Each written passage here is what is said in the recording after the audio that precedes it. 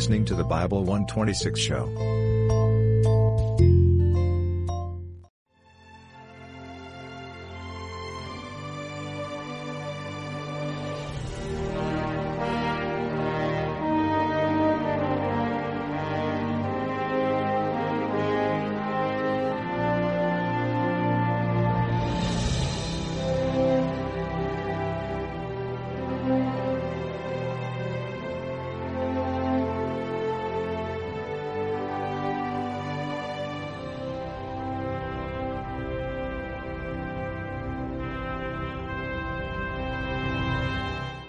Well, we're in session 4 of the book of Leviticus. And as I think most of you have sensed by now, I've really looked forward to tackling this book because it is so overlooked on the one hand, and yet it's so fundamental and so rich on the other. And the more we get into it, the more we'll sense that every detail there is not just as a collection of ancient rituals that have no relevance to us today. Quite the contrary, they're very foundational. If for no other reason than it shows us more and more about how God views things. And we tend to take the grace that we have through Jesus Christ so for granted. We hear about it so much. It's preached off so often. We've come to embrace that so much. It becomes so almost casual to us that along with that comes a casualness towards sin. And one of the things that Leviticus, I think, is intended to hammer into us is that God really, really hates sin. In fact, I would suggest that many people talk about becoming spiritually mature. How do you measure spiritual maturity? How do you measure person A versus person B? Which one is more spiritually mature? And I think one of the yardsticks that one might suggest is the hatred of sin. When you start hating sin as much as God hates sin, then you may be getting closer to the consciousness that He would have us have. Now, at the same time, of course, we're subject to a genetic defect. We are sinners, and we're going to deal with that. But as we go through on every page of the book of Leviticus, book of holiness, some commentators have, just by way of review, have pointed out that they believe it's the most important book in the Bible. I tend to think that's a bit of exaggeration, but I understand their point of view, because it's the only book that really fundamentally focuses on God's holiness, and in some very unusual ways. Now, we're in the first, what you might call the first major section of the book, which is about the offerings. There are 6 basic offerings. Most commentators will say 5 basic offerings. I'm saying 6 because I'm including the drink offerings, which are actually mentioned in Numbers 15. But there are 5 plus the drink offering that were brought to the tabernacle altar. And each one of these teaches us something essential about Christ, both His person and the work that He completed on our behalf. You can generally lump these 6 offerings into 3 categories. The first 3 deal with the commitment to God, and they really focus on Jesus Christ. The burnt offering, fundamental to them all, and the grain or meal offering. Now, there's lots of confusion, of course, that we've gone through because the King James calls it the meat offering, but the word meat was used in a much broader sense than we use it today. And it's more descriptive if we call it the grain offering or the meal offering for our vocabulary. And by including the drink offering from Numbers 15 in that group, we have the 3 to speak of commitment to God. Total dedication is part of what they address. Now, the following 3 of the 6 are really focused on the life of the worshiper.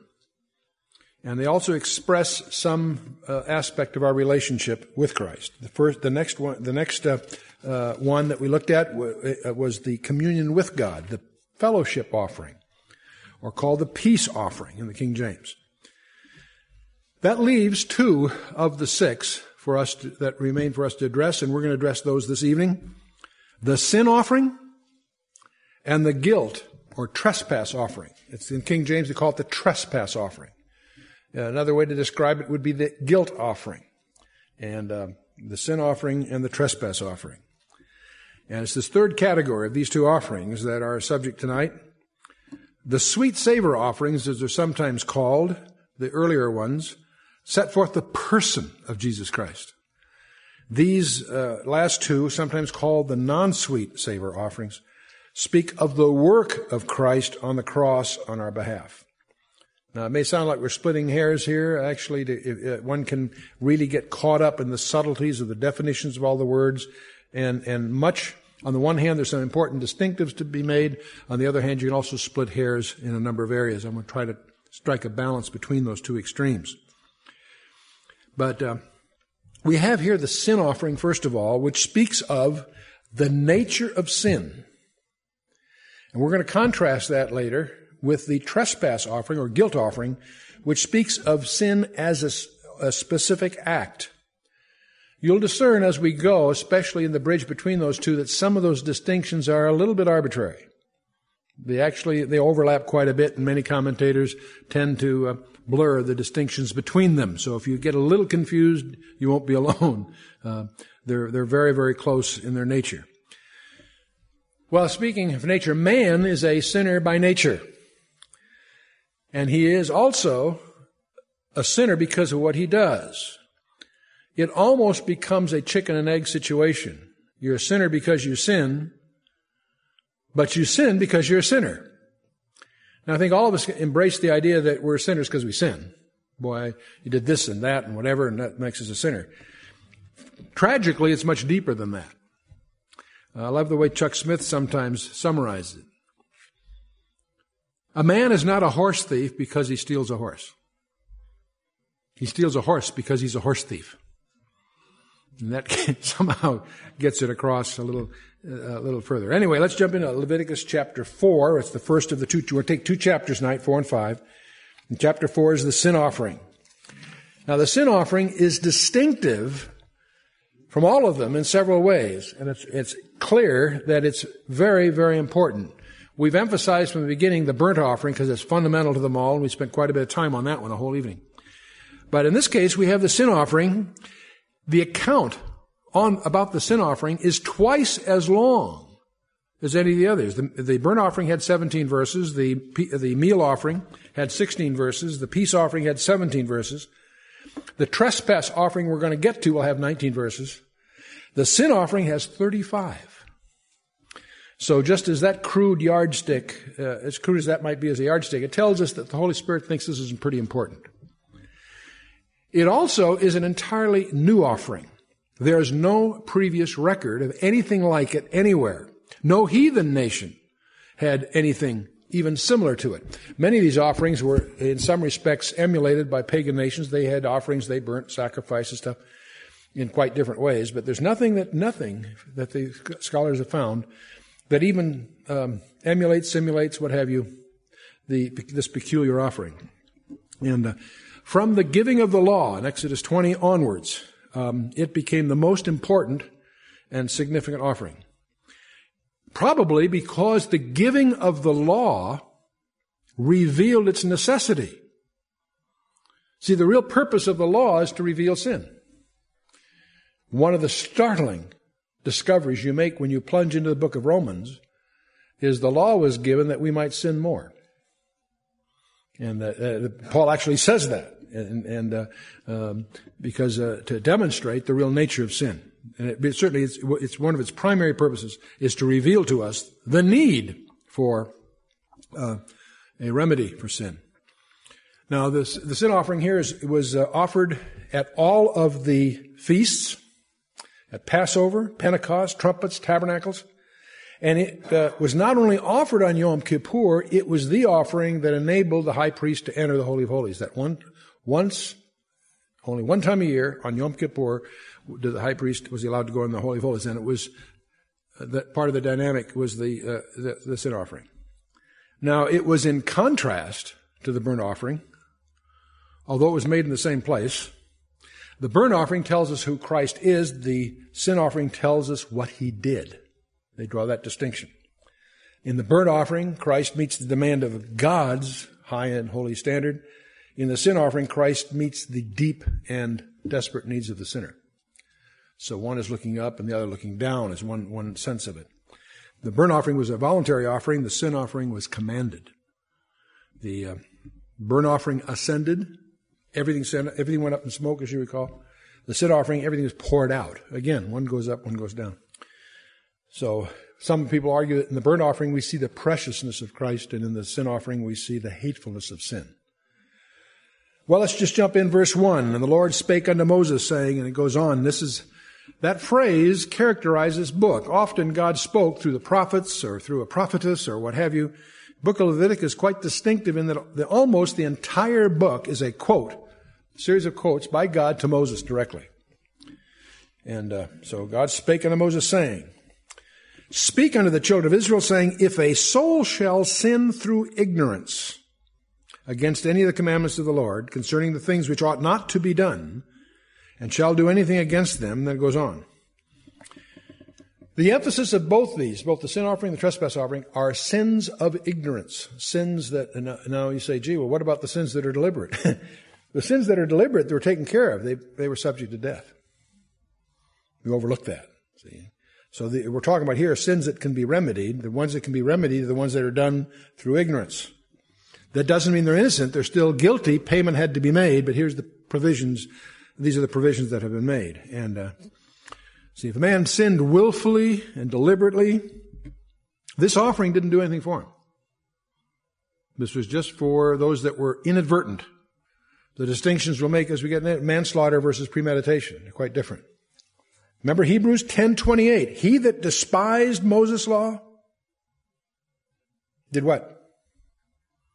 Anyone? Died without mercy under 2 or 3 witnesses. There's no salvation for anyone that rejects Christ. Hebrews, in that same passage, Hebrews, it said, For if we sin willfully after we have received the knowledge of the truth, there remaineth no more sacrifice for sins, but a certain and fearful looking for of judgment and fiery indignation, which shall devour the adversaries.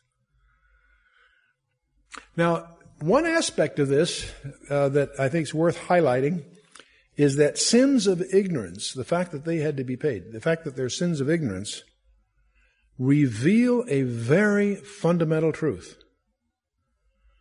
How many of you recognize the reality that we can sin by ignorance or oversight? See, certified? Do you know what you've just also certified? Is that man is sinful by nature. You see, that wasn't something you learned. Sin is something that can happen through oversight or ignorance. In other words, sin is more fundamental. It's not an adaptation. You don't have to teach kids to lie. You don't have, when you raise the kids, it's interesting, you realize right away their basic instincts are something they need to rise above. And through training. Man is a sinner by nature, and God's attitude towards sin has never changed. That's one thing that I've thought a lot about, trying to figure out how to get that across, and I don't know how to do that.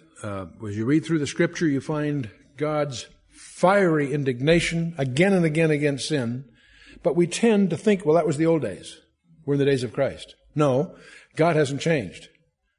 He hates sin now just as much as he hated sin several thousand years ago. He also happens to love us so much that he's provided a remedy that is so available to us that we tend to get a little careless, tend to take it for granted, tend to not focus. And that's part of what Leviticus should try to remedy here. But this conviction of man's sinful nature pervades all of literature. When I was in college, we had a course in literature, and the primary theme of the course happened to be the role of guilt in the major classics.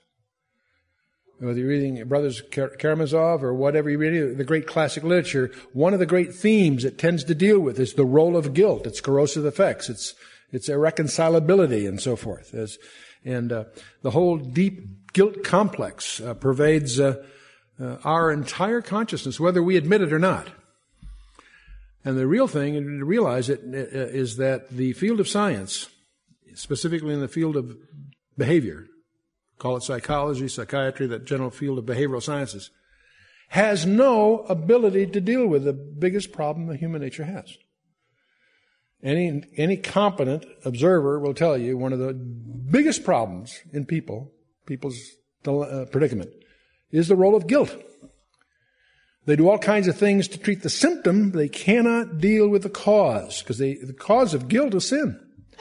And it's intrinsic to our nature. So that problem is intrinsic to our nature. And psychiatry, psychology, the field of science has no remedy for sin. They can try to erase it, bury it, hide it. They can't, but they can't deal with sin. And the only remedy for sin is Jesus Christ. The remedy for sin are not these sacrifices of bulls and goats, except to the extent they pointed to, they anticipated, they amplified in advance the significance of that event on that wooden cross erected in Judea some 2,000 years ago. So what we need to do is lie on the couch of Jesus Christ, not on the couch of our local analyst. And what we need to do when we lie on that couch is to cry out like the psalmist did, Psalm 139, "Search me, O God, and know my heart. Try me and know my thoughts, and see if there's any wicked way in me, and lead me in the way everlasting." All through the Old Testament, David, search me and see if there's reveal to me my secret faults. The passion, the pursuit of the man of God in the Old Testament and the New is to discover the sin in him so he can confess it and deal with it. The sin is there, whether you admit it or not. And that's Psalm 19, Psalm 51, there are lots of places we could go, but let's keep moving here. It's interesting that aside from Leviticus, God made provision for a man who through ignorance or rashness or accident messed up. God made, that didn't excuse him, but there was provision made for someone who, through ignorance, rashness, or accident, killed somebody. As you may recall, in Numbers 35, as you recall, when Joshua conquered the land, 11 of the 12 tribes were allocated geography, portions of the region that were allocated to Judah, Simeon, Benjamin, whatever. Not the Levites. The Levites did not inherit land in the traditional sense because God was their inheritance. So they were treated differently than all the other 11 tribes. They were given 48 cities and certain definitive regions around those cities, the Levitical cities. 6 of those 48, 3 on the west of the Jordan, 3 on the east of the Jordan, were designated cities of refuge. And we find this, I think, I pointed to this because it's an example where God is making provision for someone who inadvertently sins. When we think of the guilt of sin, we think of it as a result of a conscious act. Someone chose to do something wrong. No. You can also sin through ignorance. You can sin through an accident. You might have gotten careless and someone got killed because an axe head fell off your handle and killed a neighbor. Didn't mean to, but it was your fault in the broader sense of that term.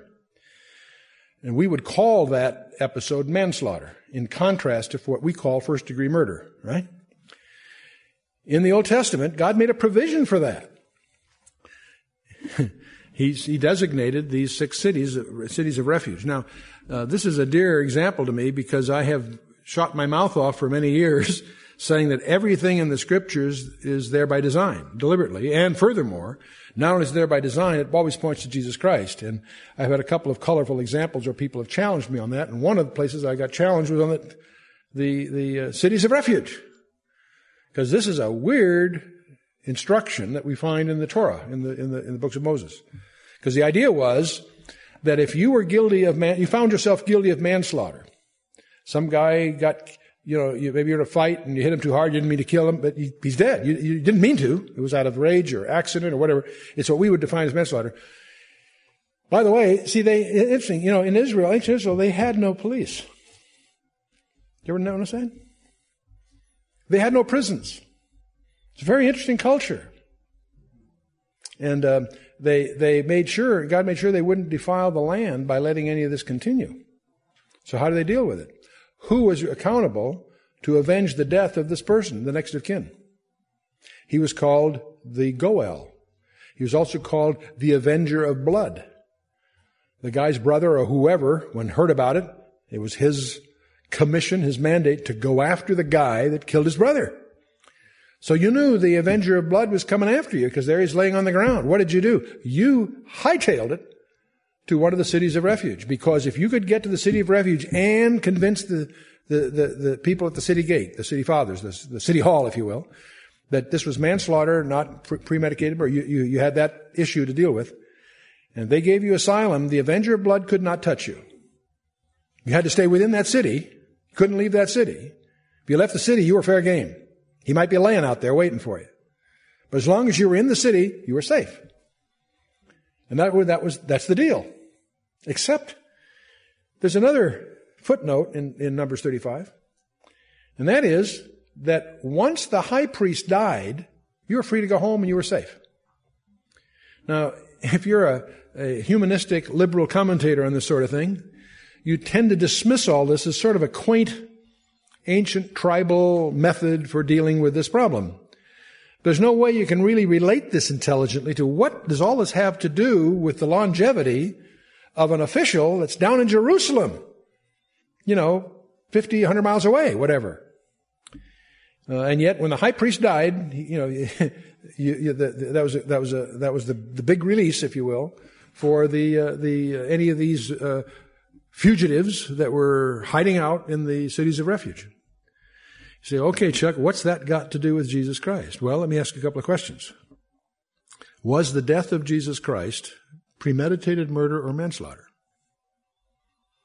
Well, from God's point of view, it was clearly premeditated. Because in Acts 2:23, he was delivered by the determinate counsel and foreknowledge of God. That was his destiny. God planned it before Adam was created. He knew it was coming. So from God's point of view, it's premeditated murder. But wait a minute. We're the people at issue here. What is his death from our point of view? You and I.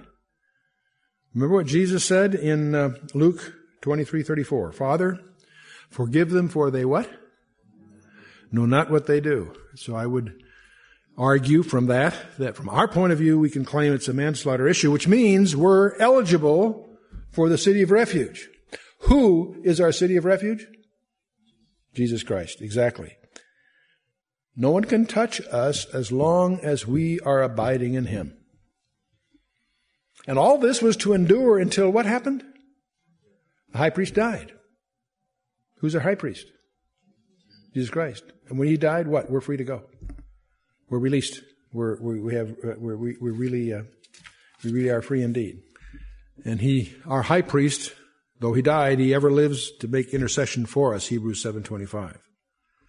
And 1 John 2 emphasizes, if any man sin, we have an advocate with the Father, Jesus Christ the righteous. Anyway, the sin offering that we're dealing with is intended to teach us that we have to see ourselves as God sees us. Psalm 32:5 says, I acknowledged my sin unto thee, and mine iniquity have I not hid. I said, I will confess my transgressions unto the Lord, and thou forgavest the iniquity of my sin. The great blessed refrain we're going to see as we go through both chapters 4 and 5 is after all these rituals, they were forgiven. They were given full forgiveness from that procedure.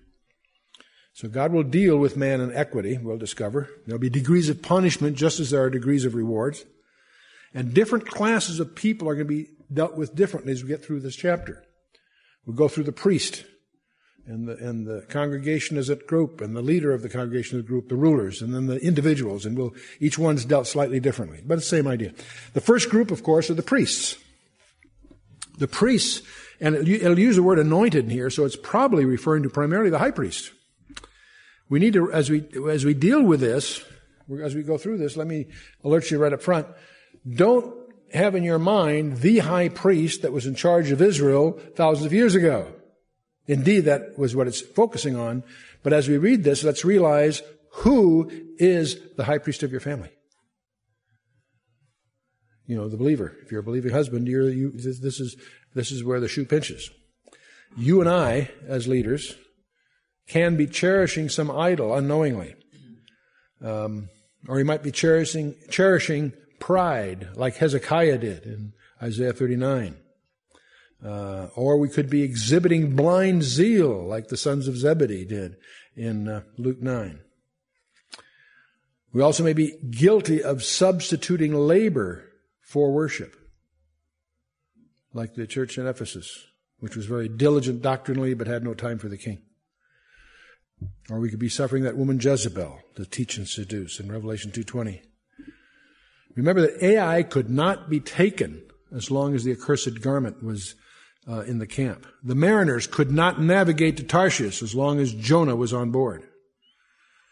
So we need to re-examine continually for secret sins, and that's all of us. So let's go and see what happens here. Verse 3, if the priest that is anointed, and I'm going to suggest you and I in our mind's eye put ourselves in those shoes.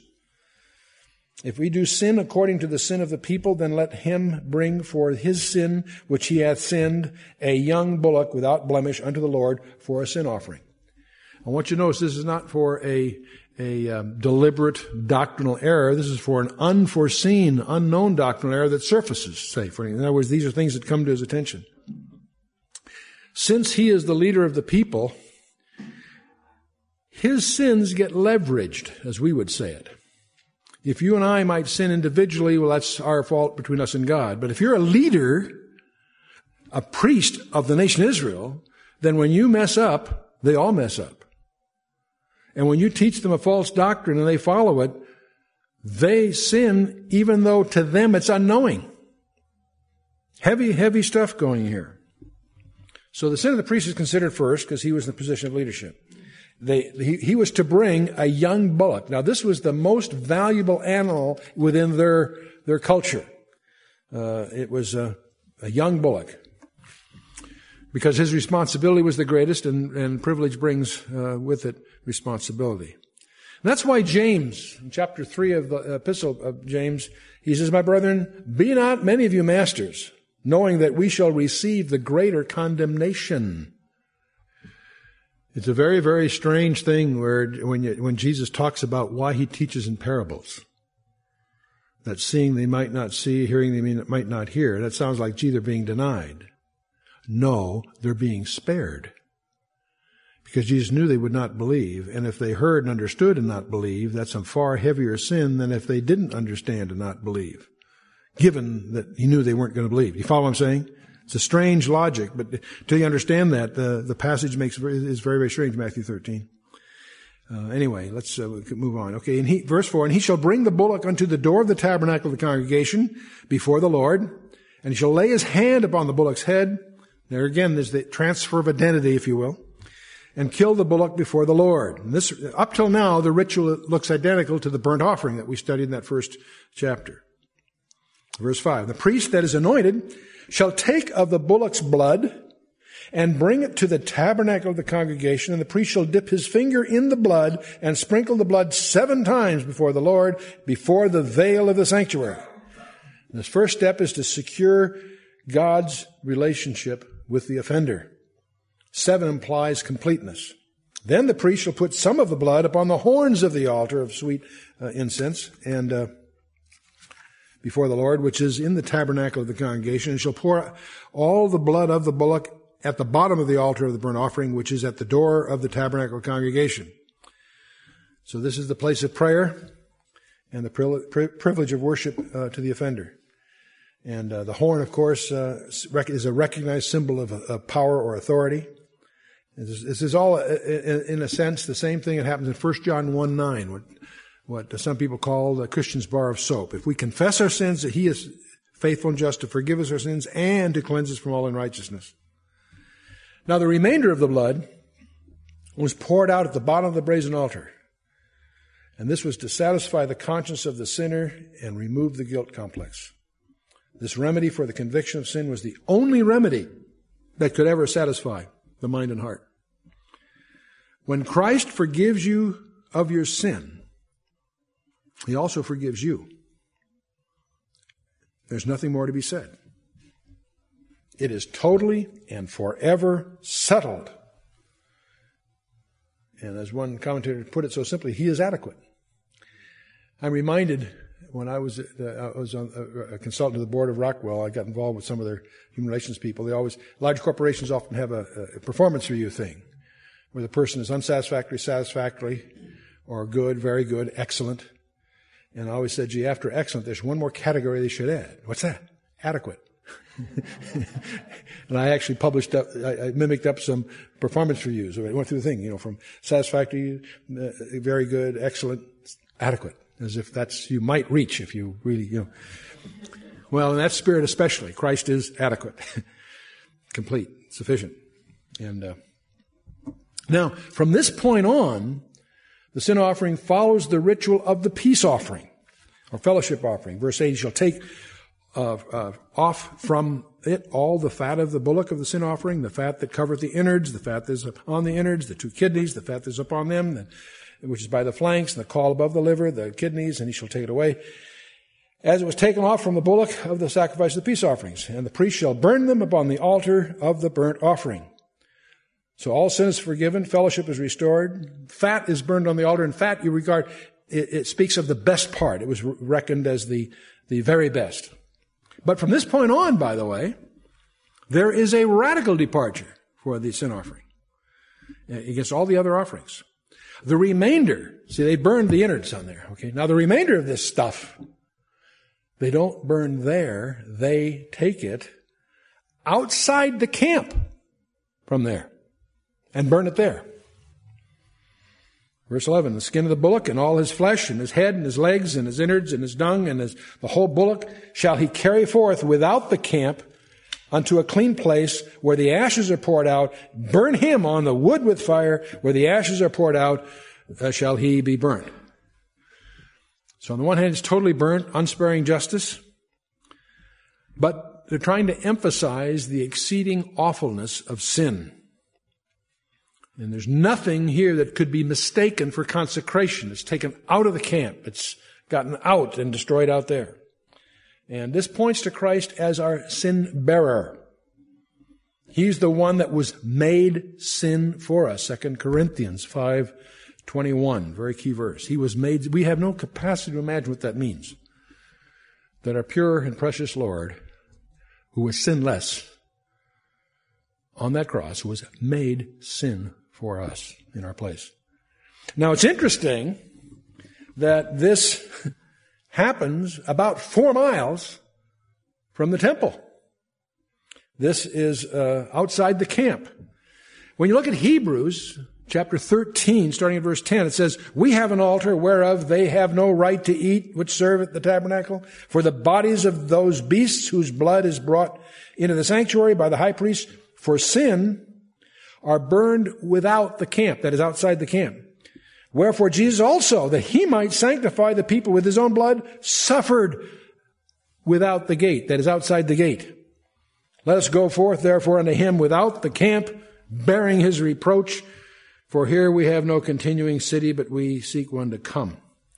How interesting it is that Jesus Christ fulfilled that at Golgotha outside the city walls at that time. Right outside what we call today the Damascus Gate. It's fascinating to see how this all ties together when you get to Genesis 22 and you realize that Abraham was instructed to offer Isaac. He did it at a particular spot, and he knew he was acting out prophecy. He named the place prophetically. But I don't know if he knew how specifically it would be that 2,000 years later on that very spot, another father would offer his son. And here in this, and then as we get into this whole thing with Moses and the wandering in the wilderness and the giving of the laws, that they have the sin offering so skillfully modeled. Again, this aspect of it, outside the camp. Anyway, let's move on, verse 13. We're going to shift now. We've been talking about the priest. We're going to shift now to the congregation. Verse 13. And if the whole congregation of Israel sin through ignorance, and the thing be hid from the eyes of the assembly, and they have done somewhat against any of the commandments of the Lord concerning things which should not be done, and are guilty, when the sin which they have sinned against it is known, this is not something secret now, it was hidden before, now it's known apparently. Then the congregation shall offer a young bullock for the sin and bring him before the tabernacle of the congregation. Again, the victim is the same as before. A young bullock, the most valuable animal. The lesson here, though, is that in addition to individual responsibility, there is a thing called corporate responsibility. God judges nations. And many people who didn't participate in the sin of that nation get judged with that nation. That's a heavy idea. You get judged along with it. You know, that fascinates me to think that through, because I've got good friends that are mature Christians who are staying in a liberal church because they feel they're called there to try and witness to it. You know, I've always accepted that until I studied this. And my question to them now, if I get a chance to talk to them, is, where did they get that idea? It's not in the Word of God. It's not in the Word of God. And you look at Revelation 18:4, come out of her, my people. So you don't participate in their sins. It's a disturbing thing, and I want to tiptoe very carefully through this minefield. But if you're in a church that is knowingly not on track, you've got some tough praying to do. Because if that church is, for whatever reason, eligible for judgment, you don't want to be in that group. And my authority would be simply the book of Leviticus chapter 4 and 5. Anyway, verse 15. And the elders of the congregation shall lay their hands upon the head of the bullock before the Lord, and the bullock shall be killed before the Lord. Now, it's the elders, in the name of the people, that are transferring their collective national sin on that bullock. And I might say, I can't resist this, that it was the elders that also put Jesus to death on behalf of the people. Their act was a national rejection. You can argue that some scholars have argued that as few as 13 people may have been guilty of getting Christ railroaded into the death sentence. Whatever it was. It was their official, from a national point of view, their official declaration. That does not make them uniquely accountable for Christ's death. His death is put at all of our feet, if you will. Anyway, the rest of this is the same as for the priest. Verses 16. Anointing shall bring out the bullock's blood to the tabernacle congregation. He shall dip his finger in some of the blood and sprinkle it 7 times before the Lord, that is before the veil. And then he shall put some of the blood upon the horns of the altar, and so on. He shall take his fat from and burn it on the altar, and he shall do the bullock as he did with the bullock for the sin offering. He shall do with this. The priest shall make an atonement for them. It shall be forgiven them. See, the good news about this procedure, this ritual, if you will, is that it ends it. Done properly in the right spirit, it puts a period at the end of the sentence, new paragraph, new page, new deal. It puts an end to the guilt that might attend all this. You shall carry the bullock without the camp, burn him as he burned the first bullock. It is a sin offering to the congregation. Then the next section takes the ruler. All are guilty, but the responsibility is different. The reference here is to the civil ruler. When the ruler hath sinned, and doth somewhat through ignorance against any of the commandments of the Lord his God concerning the things which should not be done, and is guilty.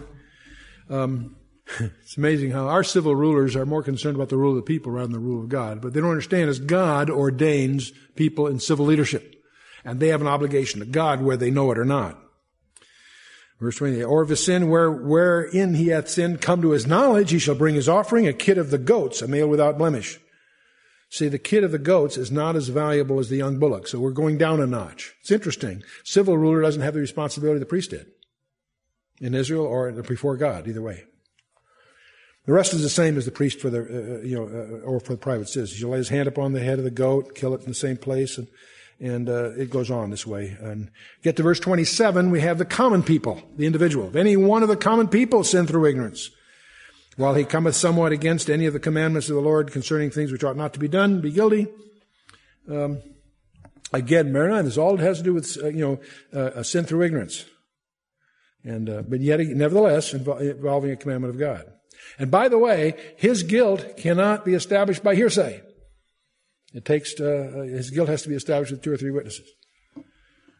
It shocks me, by the way, to discover how rare it is in the Christian body to apply the biblical procedure for these situations. Matthew 18, verses 15 to 18, has a procedure. If you have something against a brother, you go to him first, and then with 2 elders, and then to board, and so on. There's a procedure. And it's a shock to me to see some ministries that would proclaim to be very, very biblical that totally ignore this procedure in the administration of the responsibilities in ministry. They have pastors that the landscape is littered with the bones of careers of guys who have been unjustly shredded through gossip that was unconfirmed, that isn't true. And if just a modicum of investigation would have revealed this. They're right in this region. There are pastors that have been defrauded of their entire several hundred thousand net worth by some of these procedures. There are pastors that are allowed to affiliate, and pastors that shouldn't, and there are pastors that should be that don't. It's astonishing, and most of this all done by, if you know, I happen to be on the inside of a few of these things, and it just amazes me how hearsay is the operating mechanic. There is a dispute in Southern California with one of the major universities. I should say a Christian university that happened to have a law school, where they defrauded on the basis of hearsay from a student that turns out not to be true, was defrocked, and the management, the regents or whatever they were, felt that expressly indicated that Matthew 18 doesn't apply to them, and it just it goes on and on, and I'm trying to pray through whether or not to go put a briefing back together on integrity in the body, because it's one of the most flagrant abuse. I'm sensitive to this issue because I spent 30 years in the boardrooms of public companies in this country. The occasions of a breach of fiduciary duty, as they would call it, was relatively rare. I can only recall one or two cases in 30 years and in over a dozen corporations where that ever was an issue. And in the Christian community, the last 10 years being in what I'll call professional Christianity, it's happened 3 or 4 times just in a very, very narrow purview of these things. The ethics I experienced in the secular world are substantially higher than I find operative in the so-called professional Christian community. But let's move on. Verse 28, or his sin, if he had sinned, come to his knowledge, he shall bring his offering, a kid of goats, a female without blemish for his sin which he hath sinned. A female was permitted. This is considered in their culture less valuable than the previous offering. Yet an offering was required. See, he's down to the common people, so it didn't have to be a male without blemish. It had to be a female would be fine. He shall lay up on his hand the head of the sin offering and slay the sin offering in the place of the burnt offering, and the priest shall take the blood thereof with his finger, and the rest of the procedure is pretty much the same. The important truth here is that complete forgiveness was secured by the sinner. The last phrase of verse 31, it shall be forgiven him. And this is exactly what was accomplished when Jesus Christ was crucified. Ephesians 1:7 says, in whom we have redemption through his blood, the forgiveness of sins according to the riches of his grace. Boy, how important it is to understand that we are forgiven. Satan has 2 deceptions he plays on. First of all, that we don't need forgiveness. We're okay. And when we discover that we really are sinners, he'll swing it the other way. Well, he can't forgive me because I have these peculiar circumstances in my background. I'm sure he can't reach that far.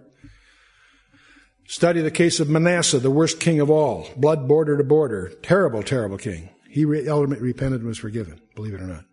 Anyway. And the rest of this goes on pretty much the same way through verse 35. In the interest of time, we'll just move on. Let's move on to Leviticus 5, where we deal with the guilt offering, commonly called the trespass offering. Again, we're dealing with specific acts of sin committed in ignorance or in inadvertency. The only really distinctive here is that here it seems that it's focusing more on specific acts that were private acts. There are many expositors, by the way, that still have not come to a conclusion as to what the difference between the sin offering and the trespass offering are. So if you get confused, don't be disturbed. It seems, though, that the sin in the trespass offering was more private and confined to the individual's private knowledge. Some expositors treat the first 13 verses of this chapter 5, as really part of the sin offering, the previous one. So if they seem to overlap, don't be surprised. And the word trespass in verses 6 and 7 we're going to discover can be translated guilt and should be his guilt. But let's move on. But by the way, verses 6, 7, 9, and 11, the sin offering is required for the trespass. So I think if I was I didn't want to change the organization of this. I want to keep it conforming to the other commentaries you may run into, but I think if I was doing this again, I'd really put the sin and the trespass offering almost together because the distinctions are really subtle. And the procedures aren't that different. So let's take a look at it. We're going to treat this, we'll treat the chapter 5 as the whole thing as dealing with a trespass offering. And trespass really means, most of us understand what trespass means, and the meaning is the same. It's an invasion of the rights of somebody else. That's really what trespass means here. People love to talk about liberty. They go around parading and burning things and so forth. And they're free to swing their fists wherever they like, except their liberty ends where my nose begins. There's a point at which your liberty does not extend. When minute you start to invade somebody else's rights, that's called a trespass. Withholding tithes is robbing God. That's a trespass against God. Malachi 3:8. Partaking of something forbidden is a trespass. Achan took the cursed thing in Joshua 7. Let's go in verse 1. If a soul sin and hear the voice of swearing, it is a witness whether he hath seen or known of it. And if he do not utter it, then he shall bear his iniquity. Now that may sound confusing until you realize that what it's talking about here is that of a swearing in the sense of an adjuration, like in a court of law. It has to do with the hearing of an oath and being a witness. What it really says is, if you're in that situation, you must tell the truth, the whole truth, and nothing but the truth. The context here implies that you're an adjured and you're as a witness. You're not allowed to withhold part of the story. You've got to tell the whole truth. You see, you want to utter it. If you don't utter it, what you know about it, you're going to bear the iniquity. This is just a representative thing. There's going to be some other things here too. It's going to deal here with the sins of omission. And James, you remember James 4:17. To him that knoweth to do good and doeth it not, to him it is sin. And Solomon prays the same thing in 1 Kings 8. In his prayer of dedication, he has verses 31 and 32 where he prays that we might be faithful in this regard. And by the way, gossip, I believe, is the most painful sin. There are a lot of sins that are probably more serious in a lot of ways. All sin is serious. But gossip probably has caused more pain than any other of the lists of sins you can make. And there's a whole addenda that I'll put in the notes. I won't go through that here. We're short of time. Let's move on. And one of the damaging things about gossip isn't that, as mentioned, it is incomplete. One of the reasons it's so hearsay and gossip is so dangerous, it's incomplete. You don't have the background. It might be technically true. I saw Dr. So-and-so carrying this young girl, into this place. Well, she's hit by a car and he's taken her to get served. There's aspects to it that make it a heroic act, not something, I'm using a bad example perhaps, but the point is there's all kinds of events that you may see part of and look incriminating when in fact, if you have the whole facts, it's totally night and day different. So one of the problems with gossip is that it's incomplete. It may omit the mitigating evidence or background. Anyway, and there's a list of this in Proverbs 6:17. Let's move on. Jesus kept silent during his trial, as you recall, until he was sworn under oath by the high priest. There in Matthew 26, verse 63, where the high priest says, I adjure thee by the living God, tell us, and so forth. He did. That's when he did speak up. And he gave him, he nailed it. Verse 2, and if a soul touch any unclean thing, whether it be a carcass of an unclean beast, or a carcass of unclean cattle, or a carcass of unclean creeping things, or if it be hidden from him, he shall also be unclean and be guilty. In other words, if you are not to touch a dead thing and you inadvertently stumble on one, didn't realize it even, you're still guilty. So this is the law regarding uncleanness. A dead body was considered unclean. Why? Because death is a symbol of sin. Death came by sin. So something dead is by definition unclean. The sting of death is sunk into them, as it were. Sin is proved to be there. How do I know? Because it's dead. Huh? You and I cannot be out in the world without becoming unclean. What we see, what we hear, what we touch, we are intrinsically unclean, independent of our choices. Proverbs 19:12, cleanse thou me from secret faults. And yet, to comply with these things, trespass laws, you need to be specific. You don't say, Lord, forgive me all my sins. Generally, you be specific. They can be private between you and the Lord, fine, but they need to be specific. And that's what we have in view here. Verse 3, Or if he touched the uncleanness of man. It's interesting, God, they distinguish between beasts and man. Man's a whole other problem. Whosoever uncleanness it be that a man shall be defiled withal, that it be hid from him, when he knoweth it, then he shall be guilty. And this is just like verse 2, except it's again man versus beast. And the penalty is more severe than for touching the beast. And that goes to Leviticus 11. We'll deal with it when we get there. And also deals with the deceitfulness of sin. See, the sin might be discovered later. You may have sinned and not know it. Because sin can be very deceitful. You discover later, oh my goodness, I have leprosy. I didn't know that. Well, so it's uncleanness. Verse 4. Or if a soul swear, pronouncing with his lips to do evil, or to do good, whatsoever it be that a man shall pronounce with an oath, and it be hid from him when he knoweth of it, he shall be guilty as one of these. The pronouncing with his lips literally says is babbling with his lips. But rashly uttering a vow is what the context here. And of course, Jephthah is the example. After 46 years of comparative quiet, Israel was apostatizing, and at the time the children of Ammon made an attack on them, and the elders of Gilead went to Jephthah and summoned him he undertook the defeat of the Ammonites, delivered Israel rather dramatically. He was described, incidentally, by the scholars as a wild, daring Gilead mountaineer type guy. A sort of warrior Elijah kind of guy. Well, he made a very rash, tragic vow which involved the sacrifice of his only daughter because he spoke rashly. It's a famous thing. You can look up yourself in Judges 11. Verse 5. It shall be when he shall be guilty in one of these things. Oh, just one key point about verse 4. One of the things I've noticed by the people in the senior levels of corporate governance that I've learned to respect is they are very slow to give a commitment. But when they gave it, they stuck with it. They would, if my word is my bond was their ethic. If they got into a deal and they could see it was going to be unprofitable, but they committed to it, they committed to it.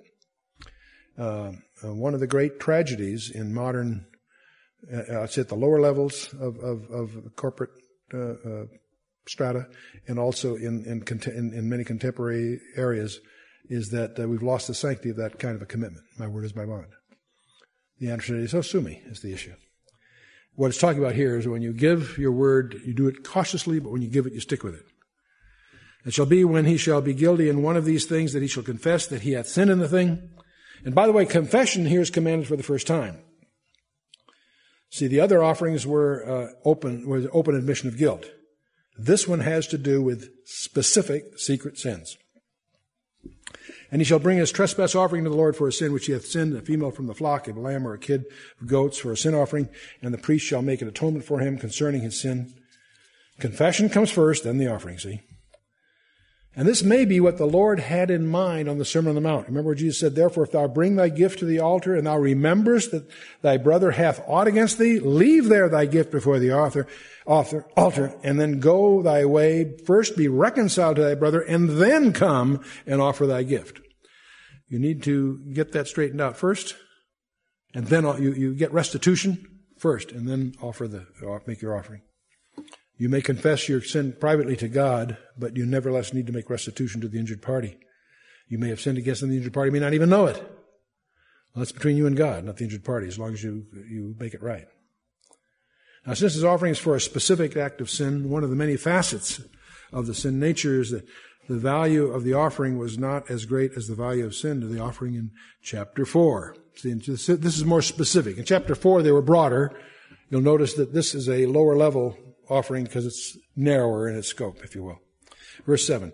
And if he not be able to bring forth a lamb, then he shall bring in his trespass. He hath committed 2 turtle doves and 2 young pigeons unto the Lord, one for a sin offering and the other for a burnt offering.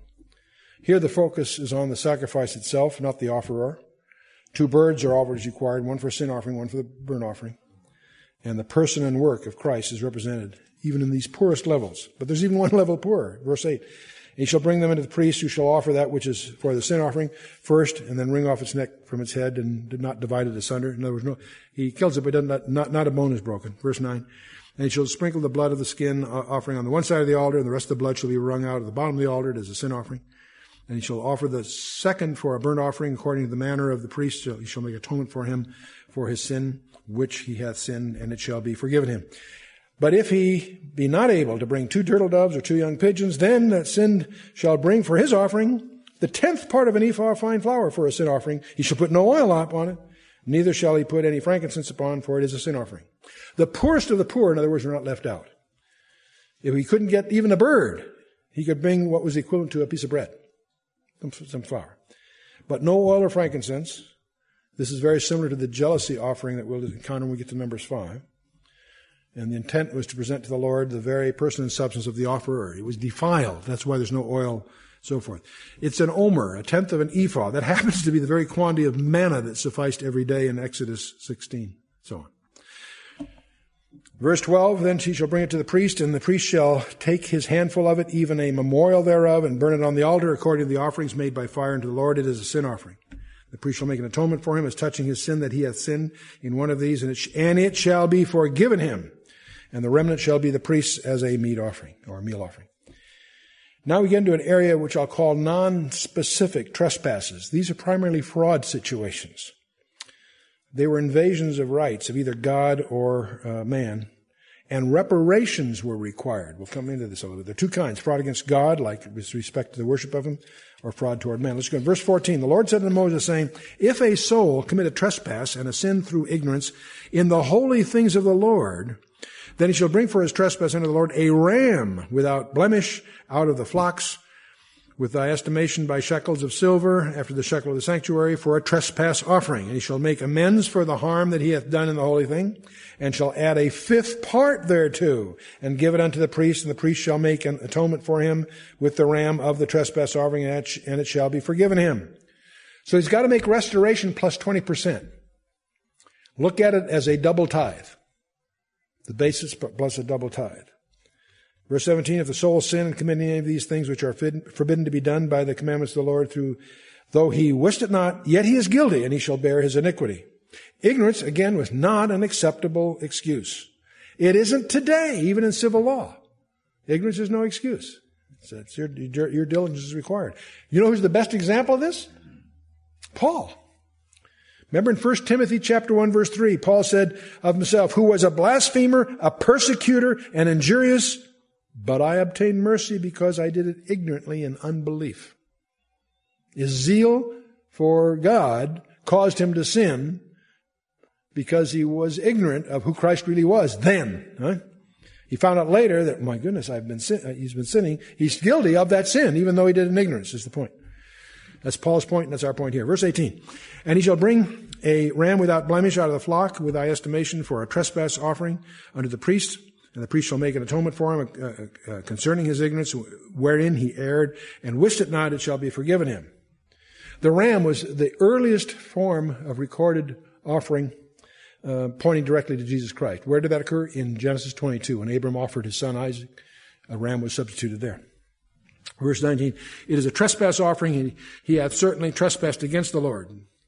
And again, the ritual is the same as for the sin offering, except for the sprinkling of blood, which followed the pattern of the burnt and peace offerings. And we're going to explore some of this in more detail later when we get to chapter 7 for some other reasons. Now, most books, and I think we have time to squeeze it in, the first 7 verses of chapter 6 are regarded as a continuation of these trespass offerings. And the Lord spake unto Moses, saying, if a soul sin, commit a trespass against the Lord, and lie unto his neighbor in that which was delivered to him to keep, or in fellowship, or in a thing taken away by violence, or hath deceived his neighbor, or hath found that which was lost, and lieth concerning it, or swearing falsely, in any of these things a man doeth, sinning therein, then it shall be, because he hath sinned, he is guilty, and goes on. These are business transactions. These all fall into a general area you and I would call fraud. If he lie, it's one thing about what he delivered for him to keep. I want you to take care of my donkey, and you don't tell. He has a defect you don't tell him about, and it goes both ways. In which he was delivered him to keep, or in fellowship. The word fellowship there, by the way, in the Greek would be koinonia. It means in trust as a partner, and or in a thing taken away by violence, or hath deceived his neighbor. All these things are things that we can do overtly or even covertly. You can enter into a transaction which, because of your clout in that marketplace, You're putting undue pressure on the person making an agreement with you, and you may not even, and it's especially tragic when you don't realize it. And you can be sinning and not know it. If you sin and know it, that's a different problem. But we're dealing here with sins you can commit and not realize it. Where you can inadvertently be deceptive, inadvertently be excessively forceful, inadvertently not being a suitable steward when something's entrusted to you. You know, it's very strange to me that these issues are very clearly dealt with in the business world. When you're an officer or a director of a corporation, the concept of due diligence, the concept of your fiduciary responsibilities are part and parcel of your profession. And they work because they are enforced. That's what lawsuits are all about. In the Christian world, we get all fuzzy about this for several reasons. First of all, poor training. An awful lot of people who know their Bible have no concept of what the word fiduciary means and are guilty of the grossest breaches of trust. Part of it's poor training. Part of it is a sloppiness in definition. Part of it is, well, I could go on. Let's go on. The word koinonia means fellowship or partnership. It's a fiduciary relationship, which means you put the other person's interest ahead of your own. If you're an officer or a director of a corporation, you owe that corporation the duty of putting their interest ahead of your own. And that's why it's very important if you have a conflict of interest. It's not a problem if you have a conflict of interest. It's a problem to have an undisclosed conflict of interest. Corporations get around that by disclosing it. So you know that particular director will abstain from certain issues that go on because he doesn't want to be even the appearance of a conflict. Anyway, in the Christian world, it's very different. People steal lists of names. I won't go on through all that. It goes on and on. Verse 3, or have found that which is lost and lieth concerning it, or swearing falsely, or if any of all of these that a man doeth, sinning therein, and so forth. These are business transactions. They deal with careless custodianship or common forms of defrauding others, especially when you unknowingly defraud somebody else. Deceit has no place in business, especially in serious business transactions. And even discoveries after the fact are in view here. You may find later that so-and-so was defrauded because you didn't make clear some issue. You sinned.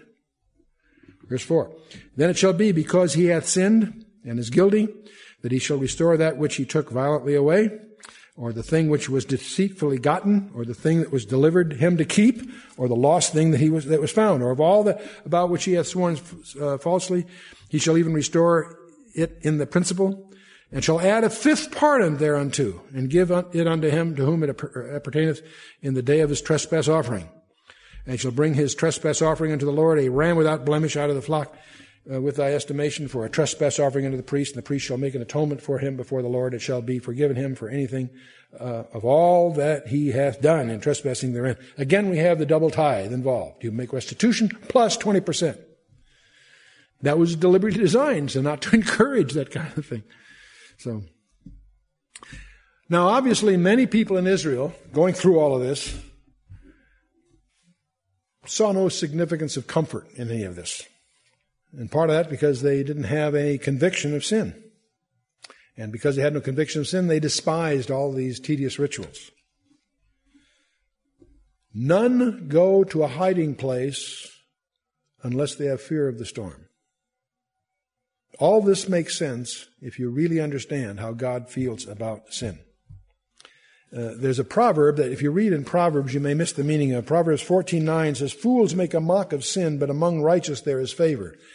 That doesn't make much sense because it isn't translated quite right. The Septuagint comes closer, gives you a glimpse of what's really involved. Fools make a mock of the trespass offering, but with the righteous it is esteemed. You see, someone that doesn't understand the offerings because he doesn't understand the remedy because he doesn't understand the disease. And the sense of sin is the measure, I suggest, of spiritual maturity. And the more you understand how God hates sin, the more precious Jesus Christ is to our soul. As we begin to understand the extremes that God has gone to clear us of any of the stigma and the disease. of sin. Let's stand for a closing word of prayer. And let's bow our hearts. Father,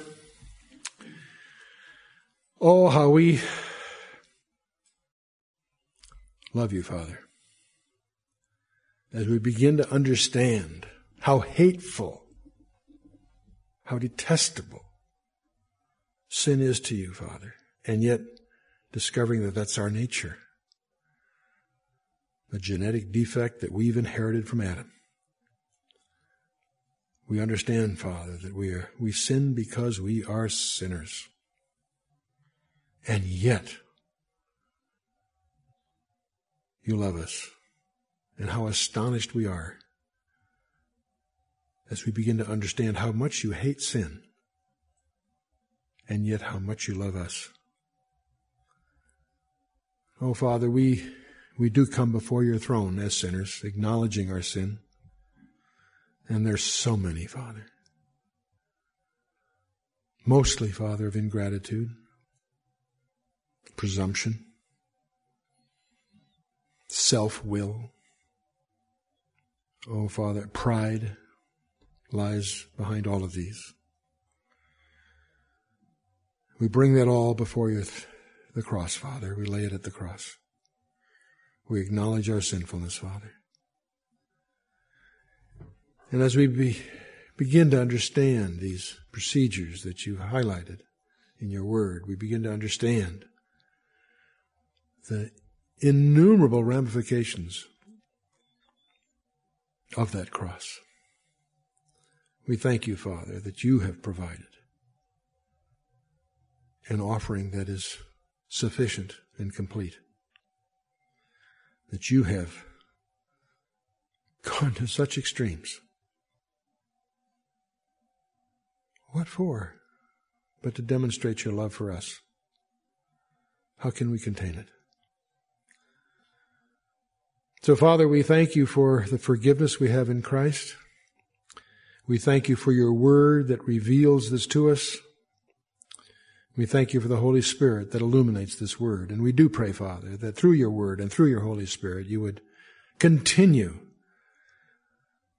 to illuminate that path before us. Help us, Father, to make those choices that would please you. But also, Father, reveal to us those many ways that we have sinned that we didn't even realize, we're not even conscious of, that we too might bring those to the cross, Father, specifically. Search our hearts, Father, and show us our secret faults, that these too might be cleansed by pleading the blood that was shed for us. We thank you, Father, for who you are. And we thank you, Father, for what you've done through our Lord and Savior, Jesus Christ, in whose name we do pray. Amen.